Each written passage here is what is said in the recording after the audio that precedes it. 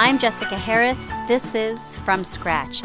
My guest is Greg Mortensen, founder of the Central Asian Institute, an organization responsible for establishing schools, mostly for girls, in northern Pakistan and Afghanistan. Greg is a former mountaineer who has devoted his life to promoting peace through education. Greg founded the Central Asian Institute in 1993, and the organization has developed clean water projects, vocational centers, and schools for girls in the world's most volatile and illiterate regions. The book 3 Cups of Tea tells the story of Greg's journey from mountaineer to humanitarian. I recorded this interview with Greg in May 2010 before allegations developed against him in April 2011. The charges include fabricating stories in his books and misusing funds from his organization to promote his books. Welcome. Hi, Jessica. Nice to be with you today. Greg, in 1993, you were in Pakistan descending K2, which is the world's second tallest mountain, and after a failed attempt at reaching the summit, you took a wrong turn off the trail and ended up in a remote village of Corfe. And that wrong turn changed your life. What did you see in Corfe that resonated with you so much? Well, what struck me first was the hospitality of the people. They're very impoverished people. They also live at the end of the road, or say the frontiers of civilization. And it was mostly that they took me in. I was a stranger there. They fed me. They gave me everything they had. And one day I walked behind the village. I saw 84 children sitting in the dirt during their school lessons. It was about 5 girls and 79 boys, and most of the children were riding with a stick in the sand. So when a young girl named Chocho came up to me and said, "Could you help us build a school?" I made a very rash promise that day, and I said, "I promise I'll build a school for you." Were they used to seeing foreigners? No, I'd actually taken a wrong turn, and I went south instead of north, and I went into this village, so I was one of the first foreigners who had stumbled into the village.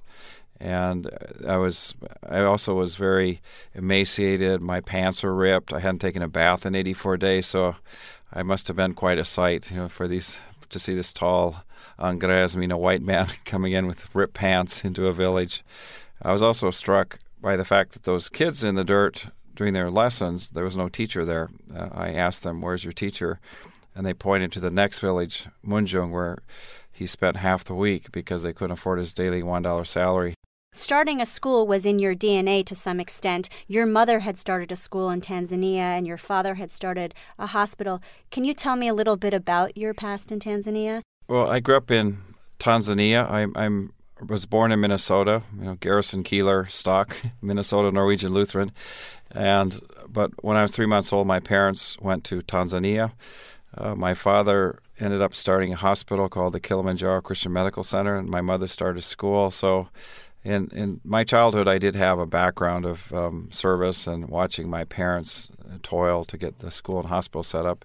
And I think the other thing I learned from my father was he always insisted on having local people in charge of the hospital, and that often didn't go very well with the Americans and Europeans because they said you need a qualified Mzungu or a white man to run the hospital, but my father insisted that Africans be in charge. So I guess the lesson that people can be empowered, and that's kind of in our philosophy now when we do projects. We first work with the people and we empower them, but we let them run the show. When you reached Corfe and this little girl comes up to you and asks to build a school, what was your state of mind professionally? I mean, you had experienced this failed attempt at K2. What was waiting for you at home, and where was home? Well, I was living in the Bay Area in California. I was totally broke. I was a trauma nurse. I did have work that I could do. I was also a graduate student. I was studying neurophysiology, the study of epilepsy. And I wanted to get into epilepsy research because of my sister Krista, who had died from epilepsy. But I was without a goal at that point. I thought I was going to climb K2 to honor my sister who had died from epilepsy. And then when I didn't get to the top, my 2 partners did summit, but I didn't quite make it to the top. And that's the title of 3 Cups of Tea, is the word failure. I use that because I think many of our successes in life are based in failure or making mistakes.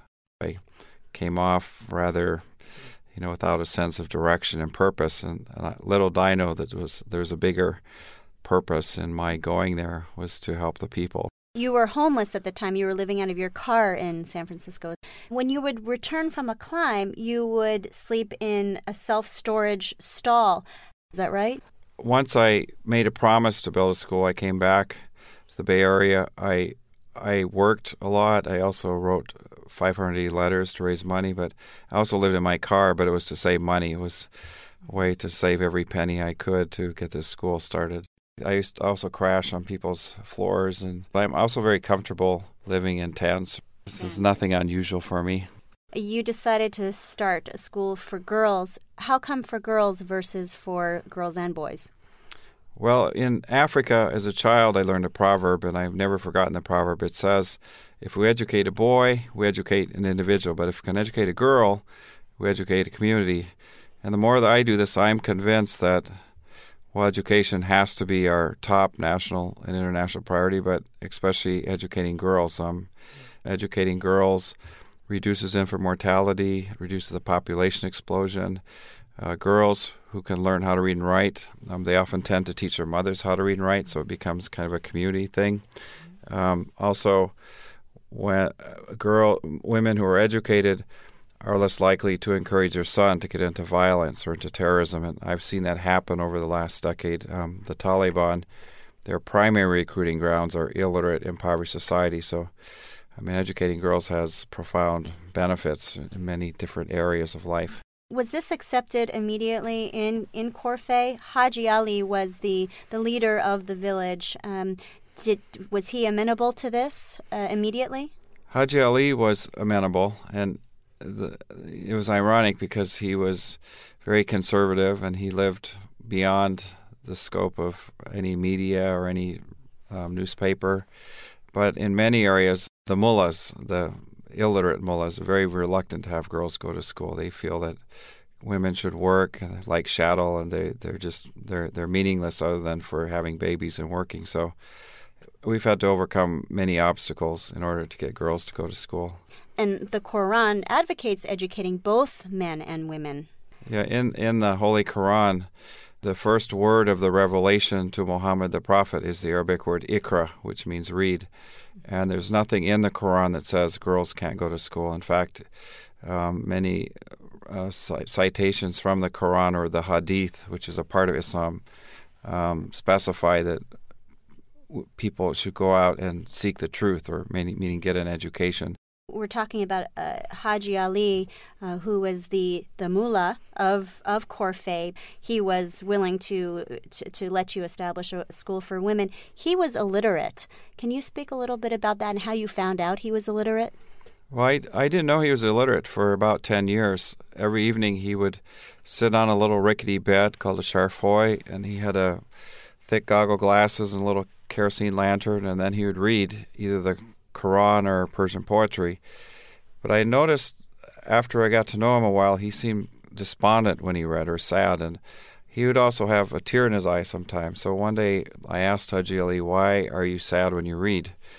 And he looked at me with tears in his eyes. He said, "Greg, I don't know how to read. I'm illiterate, and I memorize these books." And he showed me how, like in the books, he had flipped the pages every fourth page, or put in twigs or piece of paper, or marked in the book. He said, "It's my life's greatest sadness that I never learned how to read and write, and my life's greatest hope that my children and my grandchildren can learn to read and write."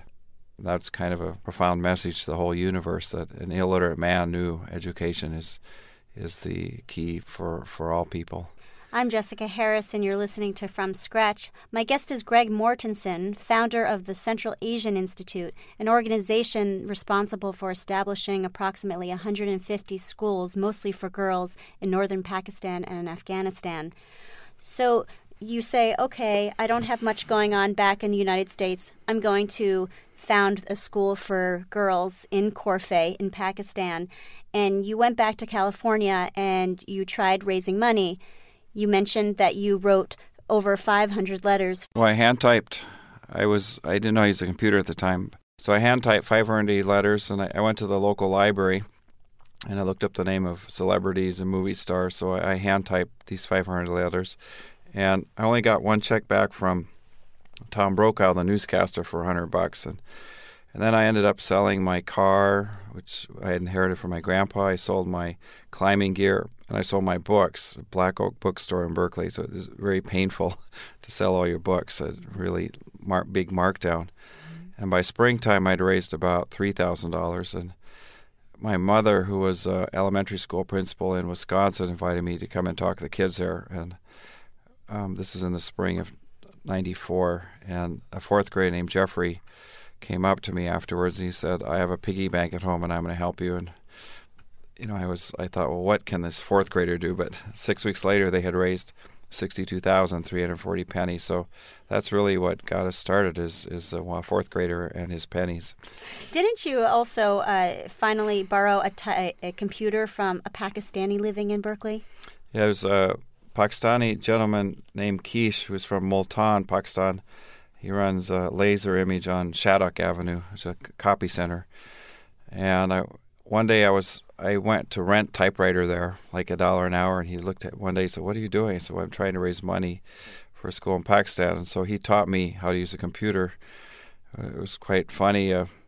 Here's a illiterate Pakistan shopkeeper who knows how to use a computer teaching an American who's illiterate on a computer to write letters to raise money for illiterate children in Pakistan. You mentioned that despite your ambitious letter writing campaign, you only got a check from Tom Brokaw, and although you did raise money from these children from your mom's school, where did the $12,000 come from that you said would cost to build the school? Well, eventually, a year later, I was getting ready to go back to Pakistan. I was still quite short of funds, and a Swiss physicist named Jean Herny, who invented the planar process in 1957, which was the prototype of the original microchip, he called me up and he heard about what I was doing, and he wrote a check that funded the final amount for the school. And when he sent me the check, he just wrote these 3 words: "Don't screw up, Jean." So hopefully I've fulfilled his legacy, that I didn't screw up with the first school. I'm Jessica Harris, and you're listening to From Scratch. My guest is Greg Mortensen, founder of the Central Asian Institute and author of the New York Times best-selling book 3 Cups of Tea. This interview was recorded in May 2010, a year before the allegations against him in April 2011 that he fabricated stories in his books and misappropriated the funds from his institute to promote his books. We'll hear more from Greg Mortensen coming up.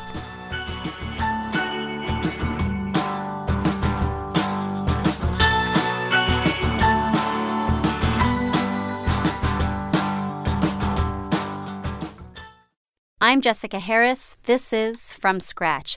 My guest is Greg Mortensen, founder of the Central Asian Institute, an organization responsible for establishing schools, mostly for girls, in northern Pakistan and Afghanistan.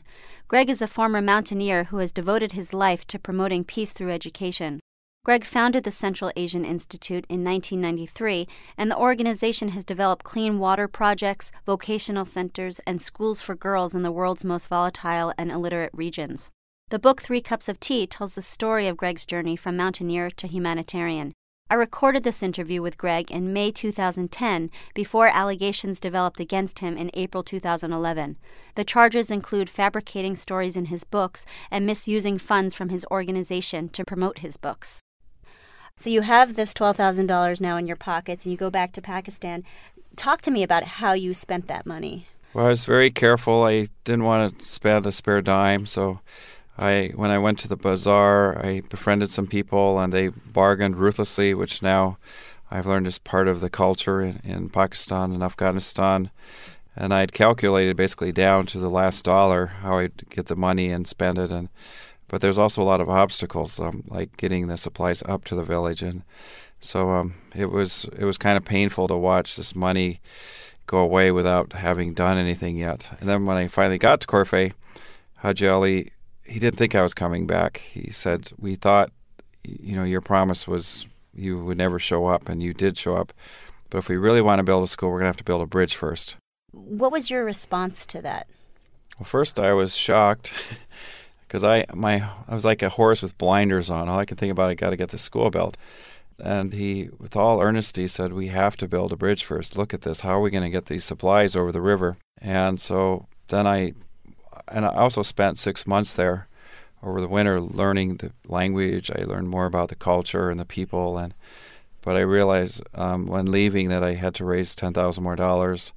We'd have to build about a 300-foot bridge to get the supplies across the Broadue River in order to get the school built. What, by the way, when you ultimately did build the bridge, what impact did that have on maternal ties in the region? Well, I only built the bridge to get the supplies to the school, but I didn't realize that there were bigger implications. One, the people could access health care much quicker. And the thing that I hadn't thought about at all was the women who lived on the south side of the valley on the river. When they got married, their maternal ties were severed. And so when the bridge got built, on Fridays, I noticed they would put on their colorful garb and their best clothing and then walk across the bridge and go visit their family or extended families. And for some of the women, it was the first time in decades that they had gone to see their families, even though they lived just, right down the river, but they were able to walk across the bridge. It really helped to empower the women in the whole Broadue Valley. We talk about, how maternal ties were broken because there was no bridge. But just in detail, like when a woman is about to get married, I mean, she's crying and holding on to her mother for dear life before a ceremony. Did you ever witness that? Yes, I've been to some weddings, and there's different versions of it. But basically, when the bride, it comes time to take her away from her family to go with the groom's family, you'll see the bride and her mother cling to each other. And then the family of the groom starts to pile up a dowry, these maybe promises of gold or goats or land or sheep or something. And then when the pile gets big enough and the father of the bride is satisfied, he'll nod his head. And at that point, the women from the groom's family come and start to pull the bride away from her mother. And then there's this ceremonial weeping and wailing. But it symbolizes that when that woman leaves her family, often her maternal ties are completely severed, and she will not have any, access to support from her family. So it is, it's very traumatic, and they kind of stage this during the wedding ceremonies. I'm Jessica Harris, and you're listening to From Scratch. My guest is Greg Mortensen, director of the Central Asian Institute, an organization responsible for establishing approximately 150 schools in northern Pakistan and Afghanistan. So Haji Ali says we need this bridge, and you ultimately do build it as a means to build the school. But can you talk to me a little bit about your personal health during this time? Because here you're kind of on a mental roller coaster going back and forth between Pakistan and California. And, you thought you were building a school, and now you're building a bridge. Can you lend some more color to that? Well, I never realized what I would get into by building this school, and it was very frustrating because first I had to raise the money, then I went back there, then I had to build a bridge, I come back here. And when I got back there, realized the bridge was actually a phenomenal engineering feat. But then I witnessed the men carry 5 800-pound steel cables 18 miles up the mountain trails. They put them on a big wooden spool and carry them 8 men on their back. And I realized that there was nothing that was going to stop them from getting a school built. But for me, it was definitely an emotional roller coaster. When you came back home to get the money for the bridge, what was John Herney's reaction when you said, "Oh, I need $10,000 on top of the $12,000 you already gave me"? Well, he was very angry, very upset. He had leukemia, so he's starting to his health was deteriorating. And he said, you promised you're going to get the school built, and now this is going to be another year, and I'm not doing very well. You have to build the school before I die. So there was also urgency on his part to get a school built. Also, when you came back home, you met your wife. This is before the bridge was built. Can you tell me about how you met your wife? Well, in 1995, September, I was 38 years old. I was a bachelor. I was at a fundraising dinner in San Francisco, and it was getting pretty late, so I walked to the back, and there in the back was this beautiful woman in a dress, and she had on black combat boots. And I started talking to her. Her name was Tara Bishop, and her father was a mountaineer and the chairman of the Research and Exploration Committee with National Geographic Society. I started talking to her, and 6 days later we got married. And we never regretted that we just both feel it was meant to be. But that's how I ended up finding my life partner. I'm Jessica Harris, and you're listening to From Scratch. My guest is Greg Mortensen, founder of the Central Asian Institute, an organization responsible for establishing approximately 150 schools, mostly for girls, in northern Pakistan and Afghanistan. People called you Dr. Greg in Pakistan. Why did they call you Dr. Greg? Well, sometimes I'm not a doctor. I was a trauma nurse, but sometimes I would help women who were dying from septic shock after birth, or I would help people. There's no health care there, and so the nickname kind of stuck. I keep trying to say I'm not a doctor, but they keep calling me Dr. Girek. So you talk about helping women in shock after birth, and I bring this up because it shows the level of trust that the people in Corfey had towards you. Could you tell that story? When I was starting out building the first school, one of my friends, Ibrahim, he asked me to come to his house. He brought me into the basement, and his wife, Rokia, was in septic shock. It was, a very putrid smell, and she had delivered her first baby, who was barely hanging on, and her pulse was very thready. She was pretty much unconscious, and I figured out that her placenta hadn't passed. And so he asked me what to do, and I said, well, we're going to have to go and get the placenta out of there.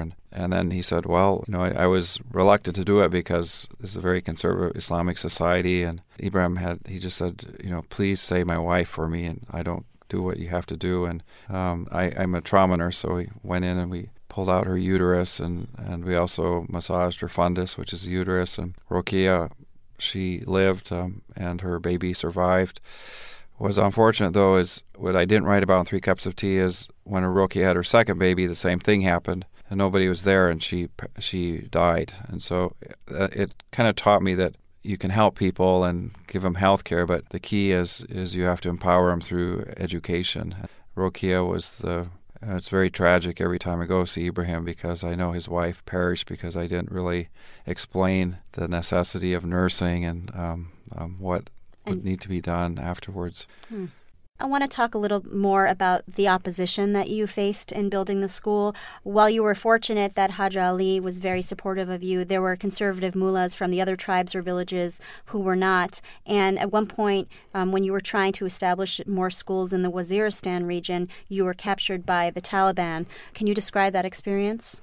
In July 1996, I left Corfey for a while during the final phase of the school building because Haj Ali didn't want me sitting there monitoring everything. And so I decided to find a place to build the next school, and I went to Waziristan, and I went in, unannounced, without asking permission. The reason I was captured by them was, first, I went in without their permission, but the most important thing is there was an ongoing dispute between 2 tribal factions or clans. So when I stumbled into this dispute, I was held by one of the clans as a bartering chip in order to solve their long-term dispute, and that's the real reason I was detained in Waziristan. When you were detained, what was going through your mind? Did you ever have these existential questions of, why don't I just go back to Montana and be with my family and just live a simple life? What was going on? Well, I was held for 8 days. I was never tortured, but I wasn't treated that well either. And I first got very depressed because my wife was 7 months pregnant, and all I could think about is surviving, how I could escape or maybe even outsmart or just fight my way out of there. And then I realized after 3 days there's no way I can get out of here. So I thought the best way to get out of my detention was to befriend my captors. So I first asked them to bring me a Quran and teach me about their faith. And then on the 6th day, I told them my wife is 7 months pregnant and I want to go home for the birth of my firstborn son. And in their culture, life's greatest event is the son, who's the firstborn. Now, I didn't ended up having a daughter, but that happened later. But that really started to change things around when I said I want to go home for the birth of my son. Were there other incidences of mullahs who were not supportive of what you were doing? Well, I've received 2 fatwas against me, and a fatwa is like an edict. Both were banishing me from the country. The first one was from a Shia imam, and that was rescinded with a letter to the imam saying that in the Quran nothing says girls can't go to school, and this man is acting in the highest principles of Islam. And the second fatwa was in 2002. It was more severe. It was from a Sunni imam, and he basically not only banished me from the country, but said anybody could destroy our schools and attack them. And that was taken by the community called a Hemisil to the Shariat Court of Law, which is in Pakistan. There's the government court and the Shariat Court, Islamic court. And eventually in the High Shariat Court, that was also rescinded with a severe admonishment to the imam, saying that what I was doing was not was consistent with Islam to help children go to school. We talk about opposition by conservative mullahs. What about by the government? I mean, here you were building schools faster, cheaper, better than the Pakistani government was building them. Did the government ever wish you not there, or did they see you as kind of a benefit to them because they weren't doing the job? Well, I think they somewhat saw me as a benefit to them. At the same time, what they didn't like was that I was empowering people and working at the district level to unify people, and then who would on a collective basis go to the provincial government or the national government. And they felt that was undermining the credibility of the national government, which originally was basically non-existent where we worked. And there's also so much corruption, and they said, well, you can take care of this by giving us some money, bribe or bakshish, but we refused to ever give any government official any money. We're talking about all these schools that you've helped to establish, but let's take the Corfe school, for example. What is the curriculum like, and how has the curriculum changed since the first school was built? I say our curriculum is far different than originally we had in Corfe. We have the standard reading, writing, arithmetic, and science that the governments require. We also teach, at first they speak their native tongue, but we teach 4 additional languages. And we not only teach the kids how to read Arabic, though we teach them how to read, write, and understand Arabic. And that's a big difference between an extremist madrasa is when kids learn how to read and write and understand Arabic, they'll find out that in the Quran, nothing says girls can't go to school. Then we have hygiene, sanitation, nutrition, and then the other thing we do in our schools, which is rather unique, is we have the elders come in 2 or 3 times a week and do the storytelling tradition, because I think the one negative thing about literacy is it often eradicates the very rich traditions in indigenous societies. And I actually started that because of what I saw in U.S. schools. I always ask kids in U.S. schools, how many of you have spent more than about 10 hours talking to your grandparents about the Depression or World War II or the Civil Rights Movement? And very consistently, the average in the U.S. is 5 to 10%. Now, if you ask the same question in Pakistan or Afghanistan in a rural school, 90% of the kids or 100% put their hands up. So we don't want that tradition to go away, where they learn about their folklore and their culture and their heritage. I want to change gears a little bit and talk about September 11th. You were in Pakistan during that time. Can you talk to me about where you were when you found out about the World Trade Center? I was in 9/11, 9/12. I was in a very remote valley called Charpusan. It's on the Afghan-Pakistan border in the tribal areas. I didn't find out till about maybe 30 hours later. There's no phone there. There's no TV. There's no nothing there. And the first thing I had heard was that a village called New York has been bombed and 50,000 people were killed. And then more kind of rumors, and so I asked for a satellite phone, which was about a day away, and some people brought that by jeep and horseback, and then I called my wife and I found out what had happened. And my initial reaction, and the people there was we were afraid that the U.S. would start bombing indiscriminately. And then later what happened was the Americans were ordered or asked to leave the country, but I decided to stay there because I had so much work to do, and I was befriended by the people. And I remember a very elderly widow named Hawa who brought me 5 eggs at the opening of a school on September 14th, and she said, could you give this to the widows in New York who are suffering? And she said, I'm sorry, this is all I have to give, but please share this with the widows in New York. And that's kind of what I saw the weeks after 9/11. You were very vocal about not wanting Americans to view all Muslims as the same, and this was kind of perceived controversially, and you received a lot of hate mail when you returned home in Montana. Can you talk a little bit about that? I just said this is a very complex issue, and that the real enemy is ignorance, and that most people there were not responsible at all for what had happened in New York. And And then I started getting hate mail and death threats from Americans. And it was the only time I thought about quitting my work. And it was my wife, Tara, who said, you need to go out in public and talk about what you're doing. And that's what I did. And over the years, what I found is that Americans were very generous people and we're very compassionate people. And I also think, though, we're way too much living in fear, and we're spending billions and billions of dollars to build walls around our country when we should be reaching out and building bridges of peace, literally and figuratively. You faced a lot of challenges, obviously, in launching the first school and the hundreds of schools after. What for you has been the biggest obstacle? The hardest part for me in this whole endeavor is, it's not in my genes to go out in public and be in front of people, and I'm a really shy guy. I've now been Capitol Hill many times. I help brief our top military commanders. I'm a big advocate for girls' education. Generally, when I speak now, we have between 2,000 and 10,000 people show up, and I have to sign books for 3 to 6 hours afterwards. And even psychologically, I get shut down sometimes by having to do this so much. And it's mostly because of my wife's support. We have people in Pakistan, Afghanistan who threaten us, and here in the U.S. we also have people who threaten us. But on the other hand, I get to have the great joy of watching a child, writing their name with a stick in the sand for the first time, or seeing a young woman go back to her village and prevent hundreds of women from dying in childbirth. So to me, it's all worth it. Well, thank you very much for joining us. Well, thanks, Jessica. My guest has been Greg Mortensen, founder of the Central Asian Institute, an organization responsible for establishing approximately 150 schools, mostly for girls, in northern Pakistan and Afghanistan.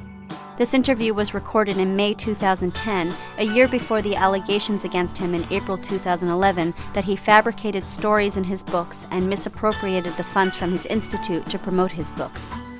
Coming up, we'll meet Sam Farber, founder of OXO, a leading kitchenware company. I'm Jessica Harris, and this is From Scratch.